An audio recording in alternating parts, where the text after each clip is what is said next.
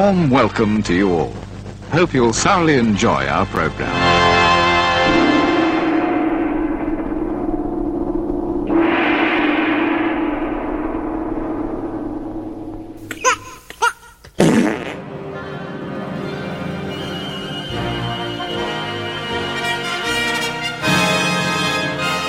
Oh, hello.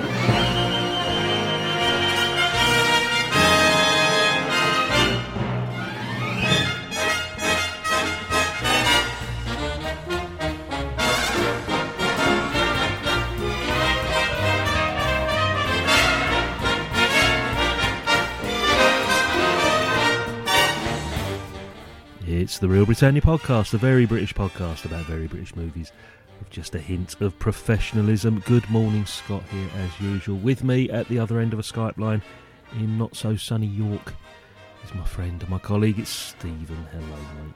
Hello, good morning from really York, yes. Yes, it's miserable. The clocks are going back tonight. It's to give you some idea of when we're recording. Hopefully we've sort of caught up by now as well with the backlog of shows. I've got about 6 or 7 in the bank I need to get done before this one goes. That's why we try to only record 11 months of the year, to make sure that by the time it gets to this point there's some opportunity for you to catch up, because otherwise it wouldn't happen. Yeah. You do deserve some time off, because you do the heavy lifting. So as I do with the other podcasts as well. It's Halloween weekend and I've got to get 2 episodes out in the next 2 days. So that gives you some idea of what I'm going to be doing after we finish speaking after this. What we've got today was your choice for us. Yes. And may I say, it's probably nothing that's quite obvious. It's a bit of an obscure one. Yeah, I would say so. It's overshadowed by other films with the same star and even the writer of a work that he's come to, and people might in some way be, who are film buffs, might be aware of it, but it's not one that gets a lot of discussion or notice really. It's Last Holiday. It stars Alec Guinness. It's from 1950, so as you say, a very early one. I'll tell you what, let's take a quick break. We'll be back after this. Had X-rays taken? Oh, yes. So have I. Wonderful what they can do now, isn't it? Do anything, except get you enough to eat. Bird? George Bird? That's me. Ah, sit down.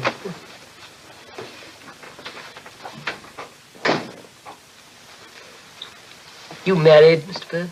No, never have been. Living with any close relation? Mother or sister? No, haven't any close relations. Just live-in digs here. Some girlfriend, perhaps?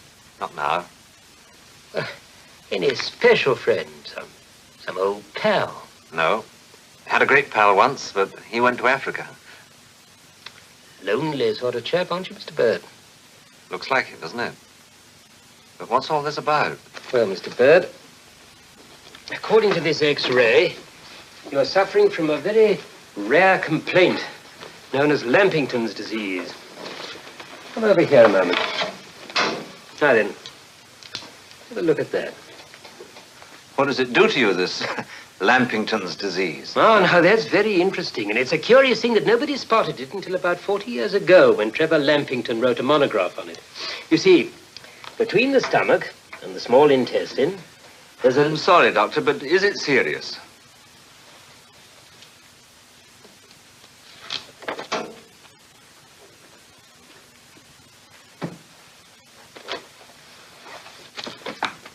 You want the honest truth, don't you, Mr. Bird? So that's Last Holiday, released in the UK in 1950. Directed by Henry Cass. Written by J.B. Priestley, of all people. Starring Alec Guinness, Beatrice Campbell, Kay Walsh, Jean Colin Muriel, George Gregoire Aslan, Bernard Lee's in there, Esma Cannon, Sidney James, Moultrie Kelsall, who I think will pop up in the Hall of Fame along with Wilfred Hyde-White. It was your choice this week, mate. What's it all about? Well, he said. Tractor trader gets terminal tidings, cashing in for luxurious last days as man of mystery. He earns everything he ever envied, but declines due to death diagnosis. However, he helps others in the hotel as a humble hero. Okay, for those of you that didn't understand a word that Stephen has said there, that synopsis was probably more obscure than this movie. Possibly, it's a comedy starring Alec Guinness about a mild-mannered salesman who's told by his doctor he's only got a few weeks to live, and basically he's going to have a last fling at a swanky hotel down in Torquay, and sort of discovers that life is literally what you make of it. Is that an equal sort of like synopsis to match your own there, mate? Well, more than equal, yeah. Yeah, absolutely. Because of some misunderstandings due to what he then purchases in order to arrive at the hotel with, he gets viewed as being something he isn't, and therefore the rumour mill and the perception is that greater than him being an agricultural equipment salesman. Yeah. This mystery then leads to people treating him how they think he should be treated rather than how he's previously been treated in life. Mm-hmm. And it gives him the opportunity within his feelings that he's got nothing left to lose now. He can be politely honest about life and no longer hold back in the British way with opinions and feel like it's not his place to say about things. And it in some ways there are foreshadowings of like the Peter Sellers film being there, and Forrest Gump even, where there's somebody who's coming from a different angle, who is a bit more naive and mild-mannered, sort of speaking truth to power, or putting people straight on their perceptions or their behaviours, and that leading to improvements in these people, despite their own intentions. And it's very, it is a comedy. There's definitely the wit there with a lot of the lines, which is characteristic of both the script and scriptwriter and the performers, because we've Alec Guinness can do comedy, and we know Sidney James has been known. He's done the odd one or two, yeah, and Esme Cannon as well, but. It's not a bumbling comedy, though, is it? It's a very clever, very dark comedy in a way as well. Yeah, it is. I mean, there's a lot of darker themes in there. Obviously, the death angle and stuff, and people being chased for debt on things as well, and etc. And people not behaving in necessarily the right way. But the wit that's in there, which is wit rather than you're rolling about, carry on laughs.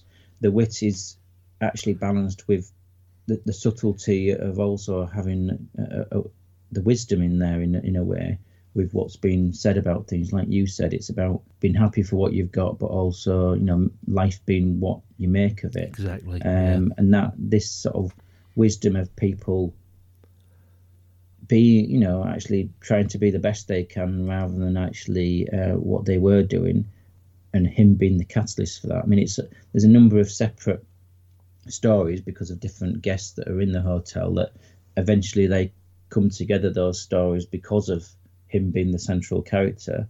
It's done well.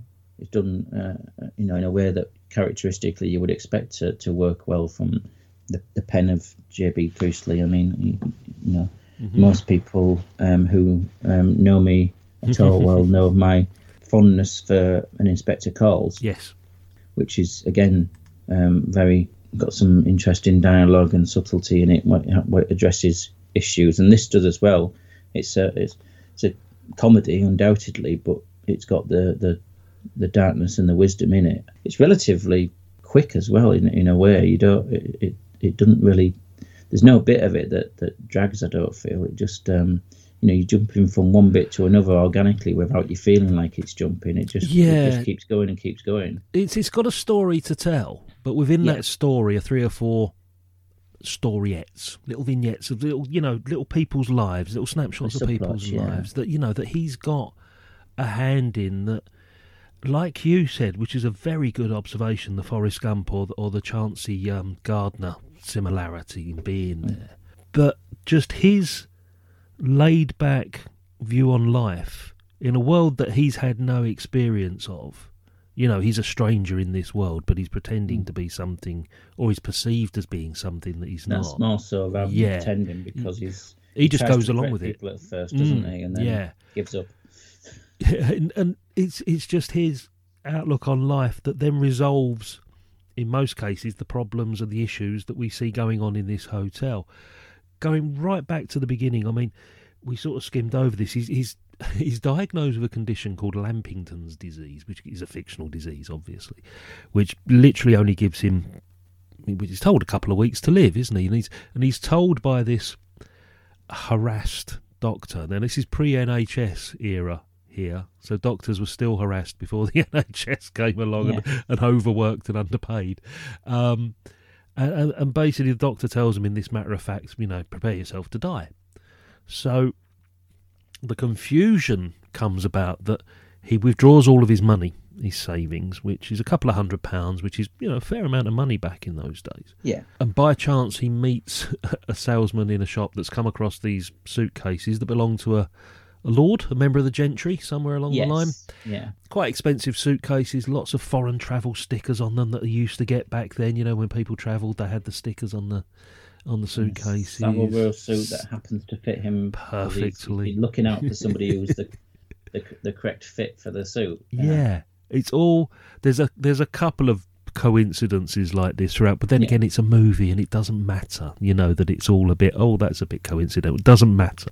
And this is where the confusion then arises, because he's got all of this money that basically he can blow it. He can do whatever he wants with it.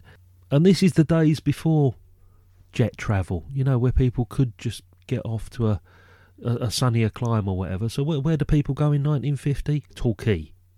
Well, this was a suggestion. He was given the options of Bournemouth, I believe, Torquay, and somewhere else. And, that's Torquay, which is pre-Fawlty Towers days. Pre-Fawlty Towers, but also prime sort of like smack bang in the middle of Agatha Christie era, because that was where she was born, wasn't it? I think Torquay, and that's why you get a lot of stuff sort of set around the south coast there.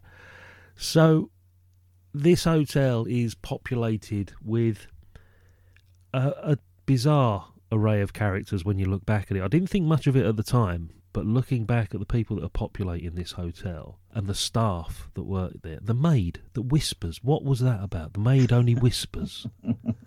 Why? Is it because she's been told to keep quiet, or has she genuinely got something wrong with her voice? Well, I think she tries to come across at first that she's come from up north in grottier surroundings, and she's suddenly in somewhere that's posher, and therefore she doesn't want to be noticed as much. Right, okay. I think because she doesn't feel she should be there in a way. Should be seen and not heard. That's when he says, "Yeah, me too," with the whispering. So with the staff and obviously the head of housekeeping, as it were, who is the main confidant for him and encouraging him in a way to be his best. Yes. But yes, the guests. You've got the man who runs the hotel. To be honest, this caricature of a Southern European, Greek, Italian. Gregoire Aslan made a career out of playing dark, dusky, mysterious types. He appeared in Sinbad movies, or he'd always be. I think he had a role as a carpet seller in one of them. But he was Turkish. Yeah, but he played Spaniards, he played Italians, he played Russians, he played Arabs. Typical of the era, isn't it? Yeah. And unfortunately, he had he could get away with doing the same accent for all of them in the same way that Sean Connery could. I was waiting for that. I was waiting for the Sean Connery comment. But it's typical of that era. Nobody knew any different. It was just, it just. In fact, it probably saved them getting a British actor and doing a bit of blackface, mate. If they were going to get, why not get Gregoire Aslan? He's Turkish. He'll pass for anything. That was the attitude back then. He's the owner of the hotel. We've got some famous faces amongst the clientele. We've got Wilfrid Hyde-White. Now, every time we come across Wilfrid Hyde-White, we say the same thing. Wilfrid Hyde, in every movie he ever appeared in, plays Wilfrid Hyde-White. Wilfrid Hyde-White, yeah. It's never any different, but it never gets boring. We never tire of it, and it's always a delight to see him on the screen. Absolutely, yeah. He just delivers every time, although it's the same thing he delivers. It's just what we want from him. So, Absolutely. So we've got Wilfred Hyde-White. Do we not find out what Wilfred Hyde-White actually does for a living, why he's there? Is he retired? I don't think he's retired. He's an inventor. Right. And he invented something to do with aircraft undercarriages that won him some kind of national prize. Right, that was He then went on to invent what our main character, George Bird, from an agricultural salesman point of view, he points out about some agricultural equipment that he also invented, which is lesser known. And then he proceeds to tell him how he can actually improve upon that invention, but which gives him a focus, because he was drifting around on the prize money, not knowing what next to do. And then that gives him a focus to go back and improve that, which then ties into some of the stories of the other clientele, including the Scots industrialist and the government minister, which are there as well, and starts bringing their stories together. And it is that perfect sort of like Forrest Gump moment, as you say, that the naivety actually is sort of wisdom to these guys. Just these comments that he makes in sort of passing. He, as you say, he was an agricultural equipment salesman. So he's used that particular bit of equipment firsthand, and he knows the faults, and he knows what can be used to make it better, to improve it. And knows, selling the equipment abroad to enable the competitor countries to basically then undercut the farmers in our own country. That's not necessarily the finest sense from a national point of view, which is what he discusses with the government minister, and that again is initially taken offensively because they don't like being criticised, and then they suddenly realise that no, actually he's telling me something that's worthwhile thinking about and acting upon. So you say it's speaking wisdom to power, as it were, or just letting people who are in a position to do something about these things, somebody who's from the ground actually voicing it. That's where it's coming from, and pointing out that there's a value there to that.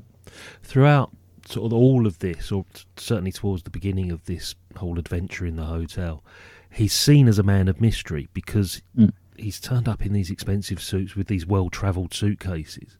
And as you said, he doesn't sort of say exactly what his background is, but then he doesn't deny that he isn't somebody better off.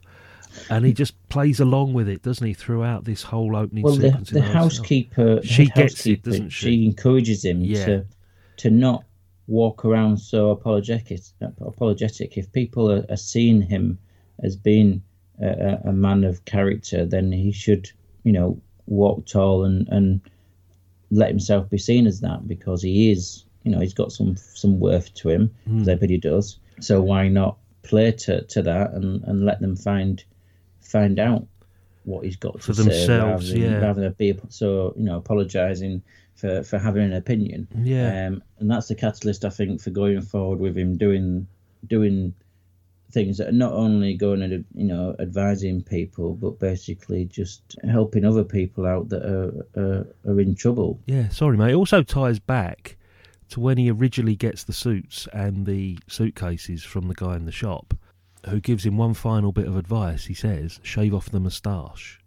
Yeah. Because that moustache does not go with the character of the suits and what you're going to be, transformed into. Basically. It's very Mr. Ben, that shopkeeper. There is, I did think that about I wasn't sure whether that was a cultural reference that a lot of people would get, but very much that shopkeeper. As if by magic, a shopkeeper appeared almost, isn't it? Exactly. And dressed him to be a part, as it were, and that is what he ends up doing. But he's not really being, as you say, he's not being false as such. He's just letting people see a side of him that he has kept buried, and he's felt inhibited by his own station from not expressing, and having the opportunity to finally do so. Well, why not let them see that for their own sake? So amongst all the other guests, we've got the delightful Esma Cannon, who is companion, isn't she? She's described as the companion. Which is very old style, which still, this was perhaps the last gasp. Yeah. Beginning of the 60s of these elderly ladies who were maybe widowed, who had a companion. Used to get that Agatha Christie quite a lot. Exactly. People had companions, even men had companions, and obviously there's perhaps a different interpretation of that. Absolutely, she's there as this downtrodden, almost scapegoated, mousy, and obviously with her being what was she 4'8" or something. She's tiny, isn't she, Esme Cannon? Yeah. And she's companion to Lady Oswington, played by the delightful Muriel George, who, in the same sort of vein as sort of Margaret Dumont out of the Marx Brothers movies, that big haughty sort of like upper class woman that always used to harass Groucho. She's got that same sort of air, but Muriel George didn't always play that sort of character. She did a lot of sort of landladies and charwomen and all that sort of stuff. She had a very long career. But those two, it's a great double act, and we learn, halfway through the plot here that Esma Cannon has been dismissed as her companion, which is one of the subplots that we've been sort of chatting about now. We also get to meet Sid James. A very early appearance for Sid James. This is 1950. I think this is only about 5, 6, 7 movies into his career. Before and talking of somebody playing exactly to type, I mean, it's the blueprint, isn't it, for what's to come? It honestly is. It even had the laugh at one point. I think when they're playing cards, he lets out the first ever, possibly, Sid James cackle on screen. We hear it. Yeah, to see him playing poker with his sleeves rolled up, you think, well, that could be a Hancock episode. That could have been from Hell Drivers. That could have been anything in the next 10 years that we'd see him in. And being a wheeler dealer, I mean, he's actually not as disreputable as he might come across. No, obviously he is. He's got a lot of legitimate businesses, hasn't he? He's got legitimate business, but he can't help having these sidelines sort of thing because he's somebody who's almost the barrow boy that's made good, and still has that angle within him that he's wanting to sort of. Not only is he wanting to continue to put bets on horses and things, but he's also wanting, I think, to some extent, to overcome the fact that he's not got the cut glass accent and all these kind of things. He is who he is, and so getting to be able to sit and have a drink with some of the more haughty people that are in the hotel. He's been excluded until it's the money. His character turns up. Yeah, it's the money. Money talks, isn't it? Because in any other circumstance, he would not have been accepted amongst that circle of people. Being the person that he is and the background that he had, he's probably literally because he's got cash. But he wasn't even accepted before then into the circle. It was only when he tries to make an overture to Alec Guinness's character and going over, "Oh, don't I know you?" And he's like, "No, you don't." And then he says, he suddenly that changes from his old behaviour, Alec Guinness, to embrace the new him, which is, but we're meeting each other now, so pull up a chair, have a drink, and meet the rest of them and the people that had invited Alec Guinness's character in because they perceived him to be a man of breeding, and they hadn't invited Sid James in because they didn't see him as a man of breeding. He suddenly is part of that group from that point onwards because he's been accepted by Alec Guinness. He's been accepted by Alec Guinness, who they think, well, if he accepts him, the rest of us should. And again, it's trying to bring in some ways bringing the best out of people while also pointing out their worst in some respects. But the Sid James character is archetypal, absolutely. Talking of archetypal, we've got Bernard Lee, who isn't playing young and skinny looking Bernard Lee, who's not playing an army officer. So whenever he's not playing an army officer, what does he play? A policeman. Police. So, It's not a government minister. no, obviously. it's always an army officer, a policeman, or M. That's him. But then again, whistle down the wind and all those other things. Well, there is so much that's what more. we said. So much Whistle down the wind. There was a lot of range to him that is overlooked because of the highlights of his career. Yeah, definitely. Absolute quality actor. Not a lot for him to do in this film. No, to be fair, but it's nice to see him there, just moving the plot along in a way that the little that he does well. So while we're talking about characters, I don't particularly want to get towards the end of the movie too much because there's a couple of nice surprises, there's a couple of shocks. It does sort of twist and turn a wee bit towards the end. But while we're talking about the characters themselves, can you get your keys, mate? Let's take a wander up to the Hall of Fame. Yeah. I think we've got a few people to talk about. Okay, Village Hall of Fame. For those of you that are listening for the first time, Stephen works incredibly hard week in, week out, compiling the cast lists of all the movies that we watched and working out how many times they've actually appeared on the show. If they appear 3 times or more, they get inducted into the Village Hall of Fame because we're not worthy enough to have an actual Hall of Fame, Stephen, are we? A Village Hall of Fame is all grand. No. That's all we're worthy of having. And as we say this week in, week out, perhaps we should have set the bar a little bit higher because the Village Hall of Fame is getting overrun. But as always, it's the people that we're not expecting are getting inducted, and we're getting to know some very now familiar faces that we were completely unaware of when we started this podcast 4.5 years ago. So, Stephen, please take the chair, sir. It's the Village Hall of Fame.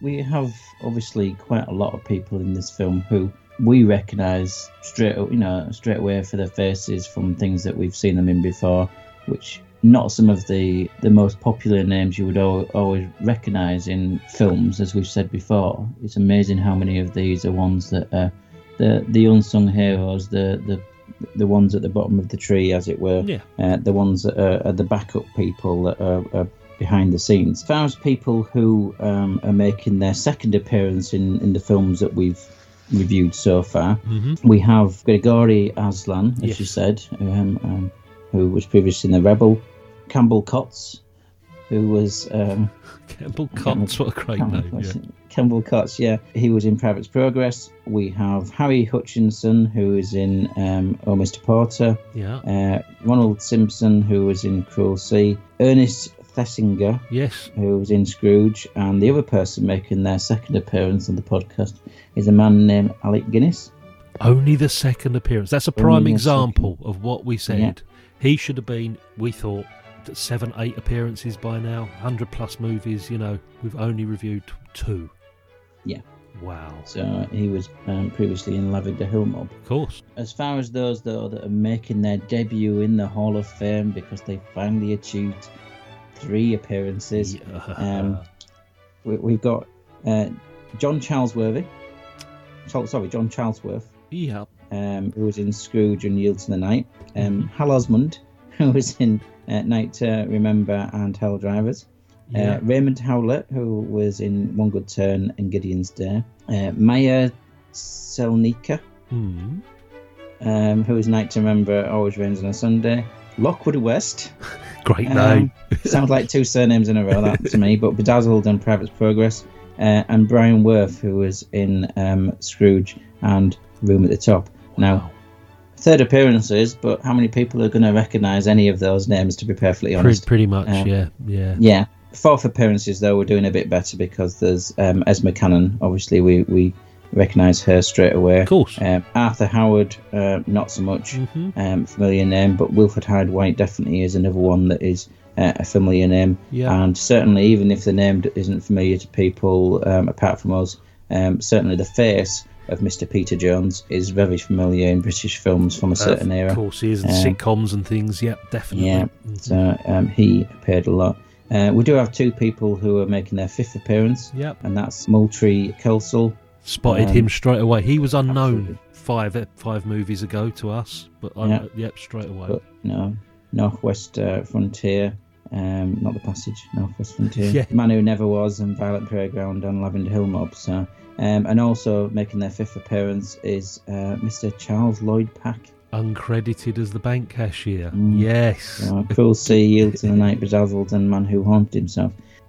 We do have one person making their sixth appearance, Brian Alton. Yes. Who was in a lot of the Carry-Ons and Doctor in the House and stuff, as well as Man Who Never Was and Private Progress. And then seventh appearance, we've got two people. You'll know who they are because you've already mentioned them. That's Sidney James. Yes. And Bernard Lee. Wow, what a pairing that is. Because of course Bernard Lee was in Dr. No, Dunkirk, From Russia With Love, Whistle Down the Wind, Third Man and Goldfinger, and Sid James was in Quatermass 2, Carry On Regardless, Carry On Constable, Lavender Hill Mob, Three Hats for Lisa, and Hell Drivers. An incredible lineup once again. Well, this is it. Virtually everybody in this film has been in something we've seen previously, because it wasn't a massive cast, but there was a few people in it that haven't really appeared much in other things. I mean, obviously we recognise, such as Kay Walsh. We've seen her in other things before. It just doesn't happen to be anything that we've watched. So she, at some point, will drop in. But those are waiting in the wings at the end of the driveway, ready to make a sprint sometimes for the front door. Yeah, I mentioned J.B. Priestley in passing, who was the credited writer of the screenplay. Uncredited is a chap called J.Lee Thompson, who's already appeared 3 times with films, and he's going to be in our next episode. Yeah, and he'll be in our next episode in the director's chair. It's incredible the pedigree that's in this movie for something that is never really spoken about. I take it you got this from Talking Pictures TV. Absolutely, I got it from the marvellous Talking Pictures TV. I saw this, I think, about 2 years ago. Yeah, it was the first time I'd seen it. As usual happens with a film of this age and our watching habits over the years, there was bits of it I thought, this seems familiar, but I certainly hadn't watched it in its entirety and actually knew what the plot was or anything until I'd watched it 2 years ago. It was just one scene maybe that was familiar, or at least rang some bells. But absolutely, Talking Pictures TV was my inroad into this, and very grateful for it, because I think a bit of a lost gem in a number of ways. Granted, because it was earlier in the career of a number of these people, like Sidney James and Alec Guinness himself, I think this is only something like the 4th film he'd done. Yeah, I think if in retrospect, then maybe if it had been a bit later in either of those people's careers, they might have thrown a bit more money at it, and the production values might have been a little bit better. But none of that distracts from the quality of the plot and the script and the acting, because there's not a bad performance in any of it. There's certainly no recognised stars of the time. 1950, Bernard Lee wasn't as well known at this point. All these people that we spoke about, their careers come 5, 6, 7 years later where they become household names. So it's almost a B movie, this one, isn't it? It's just one of those ones that is an undiscovered gem, as you always say. And it's the thing that Talking Pictures TV do so marvellously, is that they keep hold of these movies that we probably would have seen during the week on the BBC 2, or even the early days of Channel 4 where they were showing the old movies. Not necessarily the Sunday matinee, because they would reserve for some of the bigger movies, but it would, one of those ones would be tucked away in the schedule somewhere, and it would have been shown on TV quite frequently. And it's only thanks to Talking Pictures TV that it's still seeing the light of day. Fantastic movie. Again, I probably saw it, I reckon, the early days of Channel 4 one afternoon. That was probably the last time I saw it. This is only a slight aside. Is the violin player? Right, I was going to ask about this because I had to look into it, right? Is he credited as David McCallum? I think he is on the screen. But when David McCallum Sr. Right, because on IMDb it says David McCallum Sr. and I thought, no, it can't be. The guy was born in Scotland, same as the David McCallum. It's his father, yeah. Is it? Because I've just read that he had two sons called Ian and something else. It doesn't mention him being the father of... My understanding was that it was his father. Right, okay. Okay, so... I'm just going to go back onto IMDb, because he plays the blind fiddler, and he's billed as David McCallum, and on IMDb he's David McCallum Sr. And it says here, concertmaster violinist who played for the Royal Philharmonic Orchestra, the London Philharmonic, Sir Thomas Beecham Symphony Orchestra and the Scottish National Orchestra. Married to Dorothy Dorman, a concert cellist for the London Philharmonic Orchestra. Two sons, Ian and David, primarily known as a musician, however he did appear in one film last holiday. So he had a son called David. Is it definitely him? And if you read David there. McCallum Jr., it's there. As he is, although he's not really junior at the moment, is he? Because he's 89 years old or something. Bless him, If you read his Wikipedia, McCallum was born in 19th of September 1933 in Glasgow. The second of two sons of orchestral violinist David McCallum Sr. and Dorothy Dorman, a cellist. Incredible. And also, I've got a funny feeling, I'm just going to go back, I think he did the music for Inspector Calls. Yes. I seem to remember him having some link to that, and there being some kind of J.B. Priestley thread running through. Because I do like J.B. Priestley's work. I've got more into it recently than when younger. It's come a bit more to the fore, and I mean him being relatively local to me as well, as it turned out, from Bradford area. There's some cracking stuff there when it's actually then turned into the visual mediums as well as written, and Inspector Calls is one of the key examples, and this is another one where the source material is key to it being such a good film. And it's very apparent that just because you've got good source material like this doesn't mean you're going to get a good film, because obviously the remake of Inspector Calls, a remake of Last Holiday. Oh, Queen Latifah. Of course, we haven't mentioned this. No, and there's a reason for that. For some reason, it was in the 90s or the early 2000s. It was loosely remade. Yeah, with Queen Latifah, and I think loosely is even being generous. Not really sure whether in 70 years' time there are going to be people eulogising so strongly about the Queen Latifah version as opposed to like we are about this one. I think you're probably right. This is more closely linked to Being There or Forrest Gump than it is to that actual remake. Yeah. And also, just looking down the Wikipedia entry, it says, see also Joe versus the Volcano, another film with a similar premise, which is really, isn't it? I'm sure. Well, somebody thinks they're going to die. And there's a thing called The Blue Castle, which is a novel with a similar plot. I don't want to go into the ending, because the ending is a wonderful surprise. It certainly was for me watching it. Yeah, and I think that there has, apparently at the time, from what I've read, at the time there were some less sophisticated critics who were unappreciative of the ending, but I think it's a perfect way to take it. I don't think there's any room for criticism there. I think it works exactly as it should. It just elevates it up a little bit more, I think, from what we've seen over the previous sort of 65, 70 minutes. It just piques your interest a little bit more. It just takes you down a road you don't think you're going to go. In more ways than one. I don't want to say too much.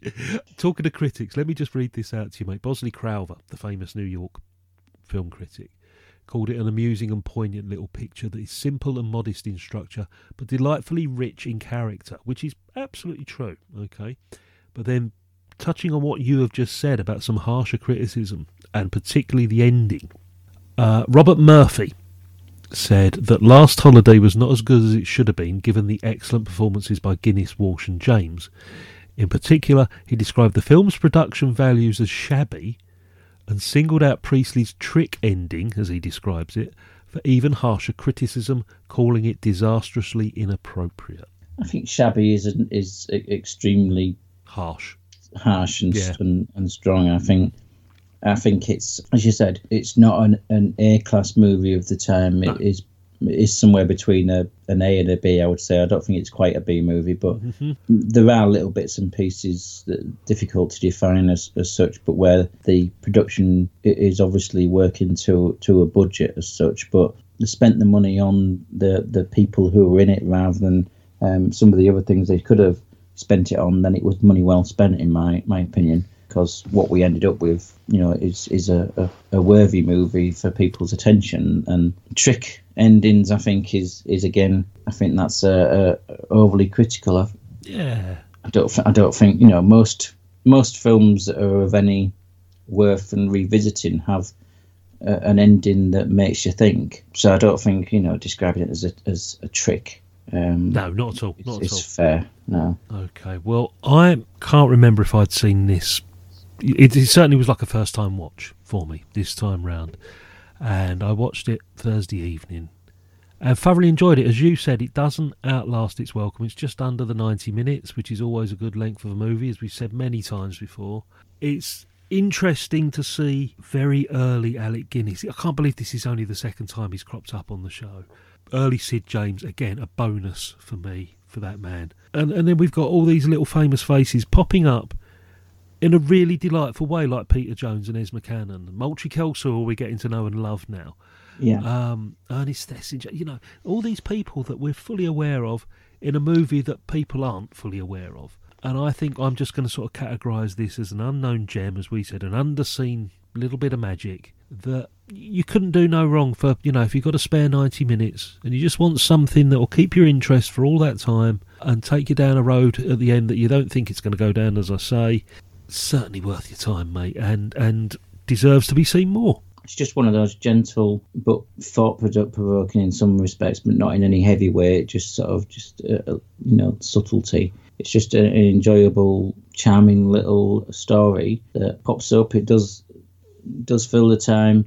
You come away going, "Oh, that was nice." Yeah, that was a pleasant surprise. And that's it. And there's some unexpected delights in it with regards to some bits of dialogue or what the ending might make you think about. It's a film that does exactly what you want it to do, particularly like you've said, if it's a wet Wednesday afternoon film type thing. It's somewhat uplifting and it'll work. Yeah. So it's a film that I'm happy that you enjoyed. And not all films that we watch are we able to say that we enjoy, not because there's anything wrong with it, but some films aren't films that are enjoyed, the more ones that are experienced. I mean, Hunger, for example, that's not you don't enjoy that. That's a great film, but you don't enjoy it. Whereas this one, you can openly say, yes, I enjoyed that. Yeah, absolutely. For a lot of different reasons as well. A lot of different reasons. So fantastic. Okay, that was Last Holiday from 1950. We'll be back in a second with what we're watching next time, which should, hopefully, if all things go to plan, should be the three of us. Tony should be joining us. But also, it's my turn to choose the next movie for when Stephen and I get together, which will probably be in January. We think late January. What we're watching next time, back after this.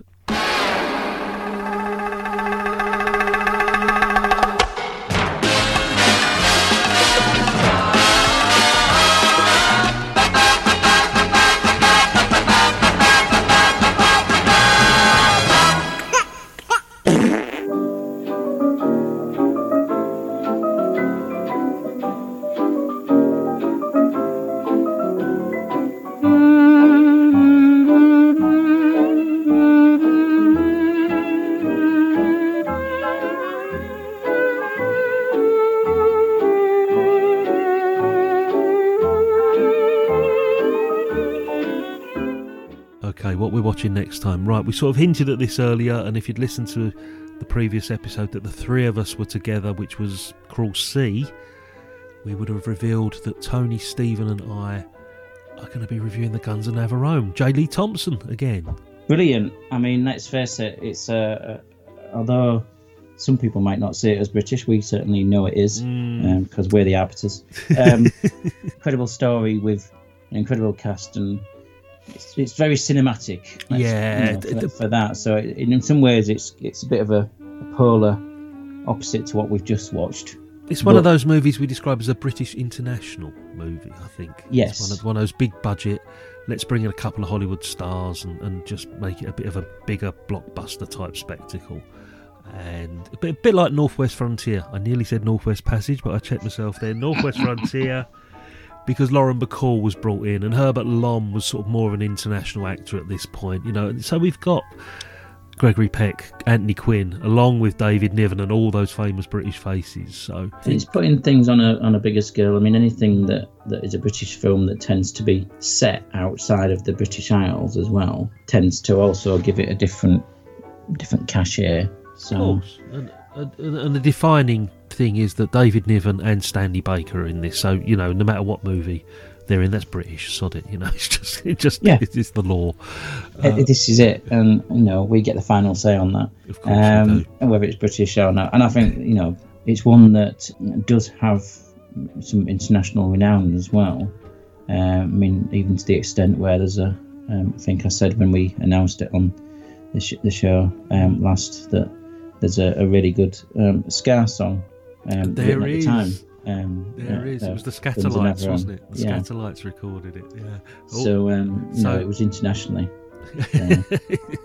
Touched all corners of the earth, mate. I'm going to have to set aside an entire Sunday afternoon. It's over 2.5 hours long, which I'd forgotten about. And believe it or not, I think I've got a copy still on Laserdisc of this. Wow. So I may dig out the Laserdisc player and see if it still works. So see how we go with that. Anyway, that's Guns N' Navarone, which is the next time the three of us are together.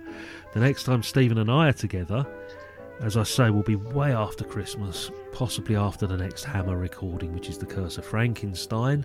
What's it going to be? Well, I said to you earlier, didn't I? It's a case of we've got enough movies to choose from.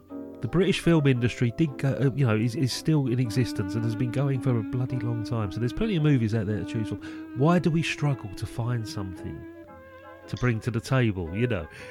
And as you said, there's just too much. There's just too much choice out there.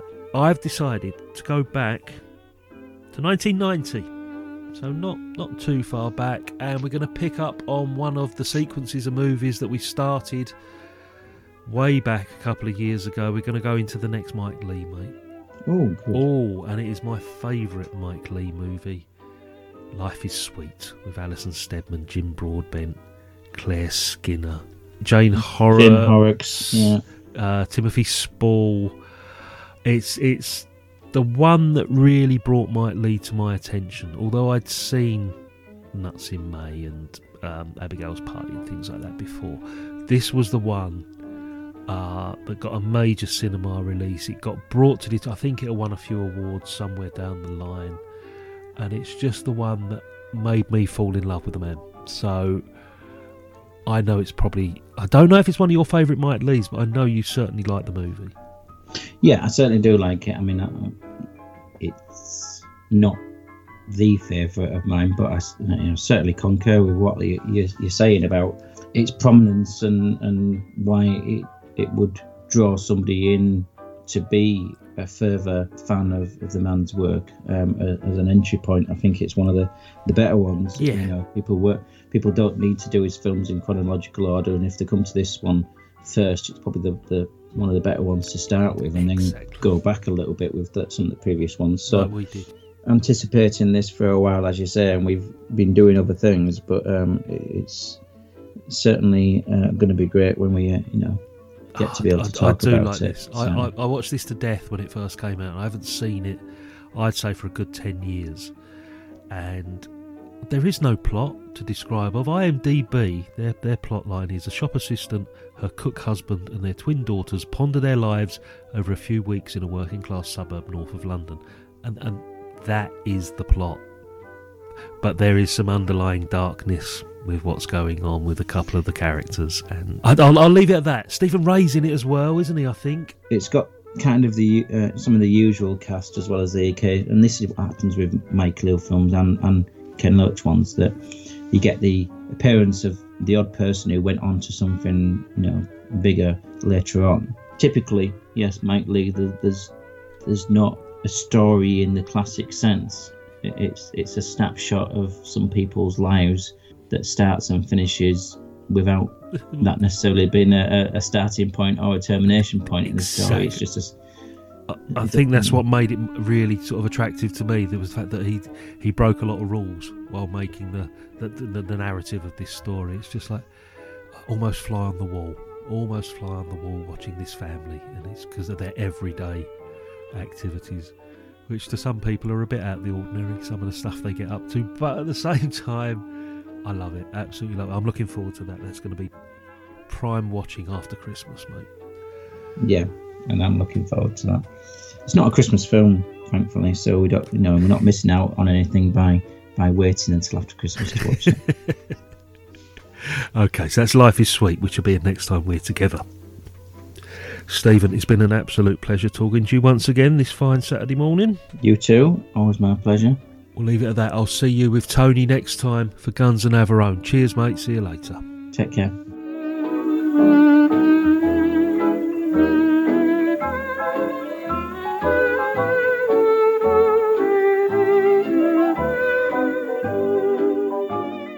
Shower. A positive shower.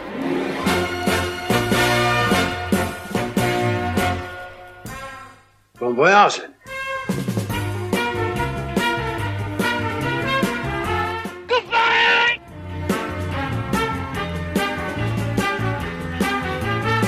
Good luck.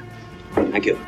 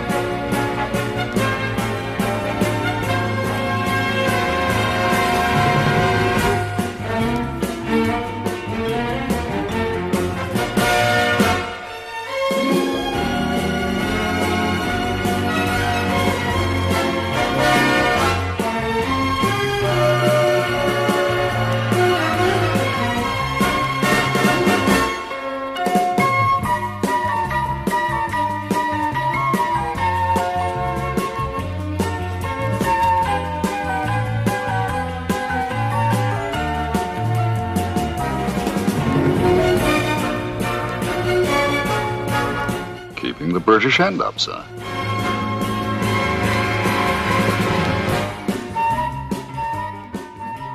I'm sick of beans.